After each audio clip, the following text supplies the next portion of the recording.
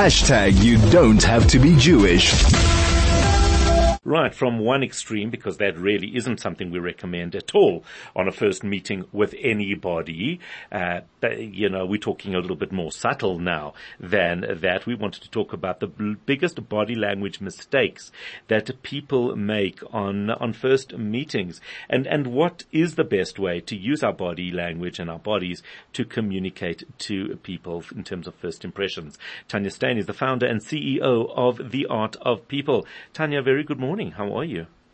Good morning, Howard. How are you? I am well, thank you. So, are there common mistakes that people make on first meetings? 100%. I actually have a whole workshop on first impressions. Oh, yeah? So definitely no spitting. That would definitely do a bad first impression. So the research tells us first impressions happens within the first 20 seconds of meeting someone. That happens so fast that you actually haven't even said a word. It all happens non-verbally. So people decide about you non-verbally before you actually say a word. So there are some things that we tend to do. The arm cross. Body language is about open or closed body language. When we are open, we are approachable. People want to chat to us. When we are closed off, arms tight against the body, you look unapproachable. So the very first thing is people shouldn't cross their arms. Right. Have an open body language. Right. The second thing is, so this is such an important one, our hands. You can unconsciously trigger someone's fear receptors in their brain by not having your hands visible. It comes from our caveman days. You look for a weapon. Our brain does it so fast that we are not actually aware that we're doing it. We think we look at the eyes or the face or the butt or whatever. First impression, our brain looks for the hand and the hands. Yeah, we were actually talking about this yesterday, that, just in terms of the fact, I think the research says specifically women look at men's hands. Yeah, but the research is so fascinating that they monitors people's eyes to see where they were looking when they first meet someone, and everybody would say something else. Look at the lips or the face. In actual fact, most people look at the eyes, at the hands first. Because look, our brain is constantly trying to protect us, so it wants to see whether you're a threat. So the first thing I always teach people is have your hands visible. You probably have met someone before and you feel like, I don't like that person. Something's up with that person. You probably couldn't see their hands. You don't know quite what it is.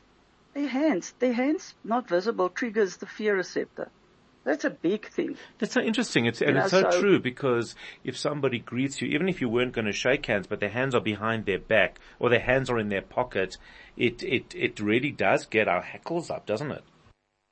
Yes, your fear receptors in your brain are ringing all these bells and saying, alert, alert, alert, I don't know if I should trust this person. The next best thing I would say is eye contact.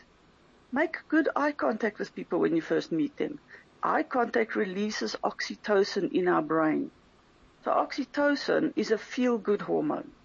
So when you meet someone, make eye contact. For both of us, it releases oxytocin. It's also the same as a handshake. With skin-on-skin handshake, we also release oxytocin. So if you can just do those few things in your first impression, you're already made, without saying anything, you've already made a good impression. So let's go through those again. It's eye contact, it's visible hands, it's a handshake.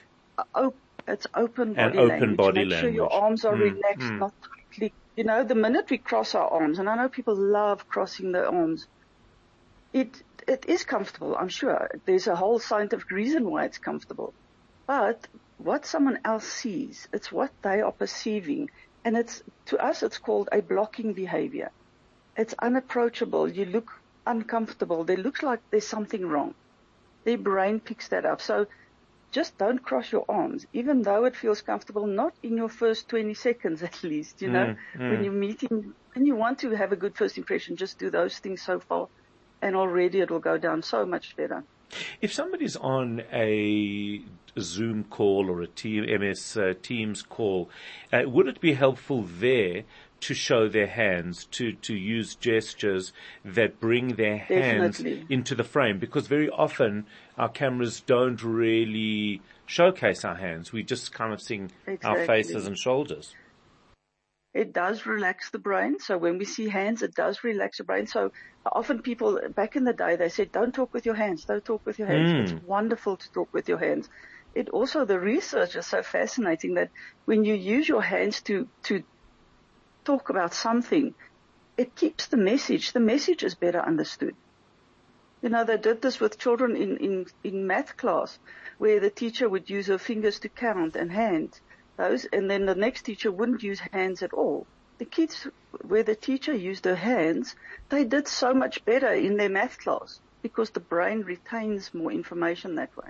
That's absolutely fascinating. You know, the research on body language is fascinating. I mean, it blows your mind. Why don't we teach this at schools? This is my biggest thing. I would love to start teaching this at school because, you know, we are all born with this, and we learn body language from an early age. I mean, babies from 2 to 3 days old can already read their moms. As we go to school, we unlearn. We learn maths and science and English. And that's where the mistake comes in. We really need to teach this at school level. It'll just make communication, especially with the new technology. You know, people aren't even making eye contact anymore. And we know we release oxytocin. So, you know, we need that eye contact. I think that's why depression and everything is so skyrocketing. Because people are lacking the hormones that we need from interactions. And Mukundi, no sunglasses on your first date, hey? You can wear them yes, after. Please, no sunglasses. Yes. And that's coming from the expert, Mukundi. Yes. I mean, and no spitting, please, no spitting at all. And no spitting. No spitting, no sunglasses. And, Mukundi's got painted nails, so his hands are in good shape. So, why? Why did you gesture, Mukundi? It's not people look at your hands. We now know that. Yes, 100%. And I try to make sure my hands look nice. They do. Thank you. Exactly. Especially another thing with hands, if you can turn your palms around, open palms are the universal indication of the openness and trust. So if your hands are open, it builds trust for the brain. Remember, we're always doing it for the brain of the other person. I know it sounds crazy, but really that's how it works. You know, if you can let their brain relax and feel comfortable and calm, they ultimately will like you more. They'll walk away and say, yeah, what a nice person. They don't know why. You've just changed a few gestures. Yeah, we also don't know why we like Mukundi, but yet we do. That is... Maybe his palms are always open. Right, exactly. Tania Steyn is the founder and the CEO of The Art of People, talking to us about the biggest body language mistakes that people make.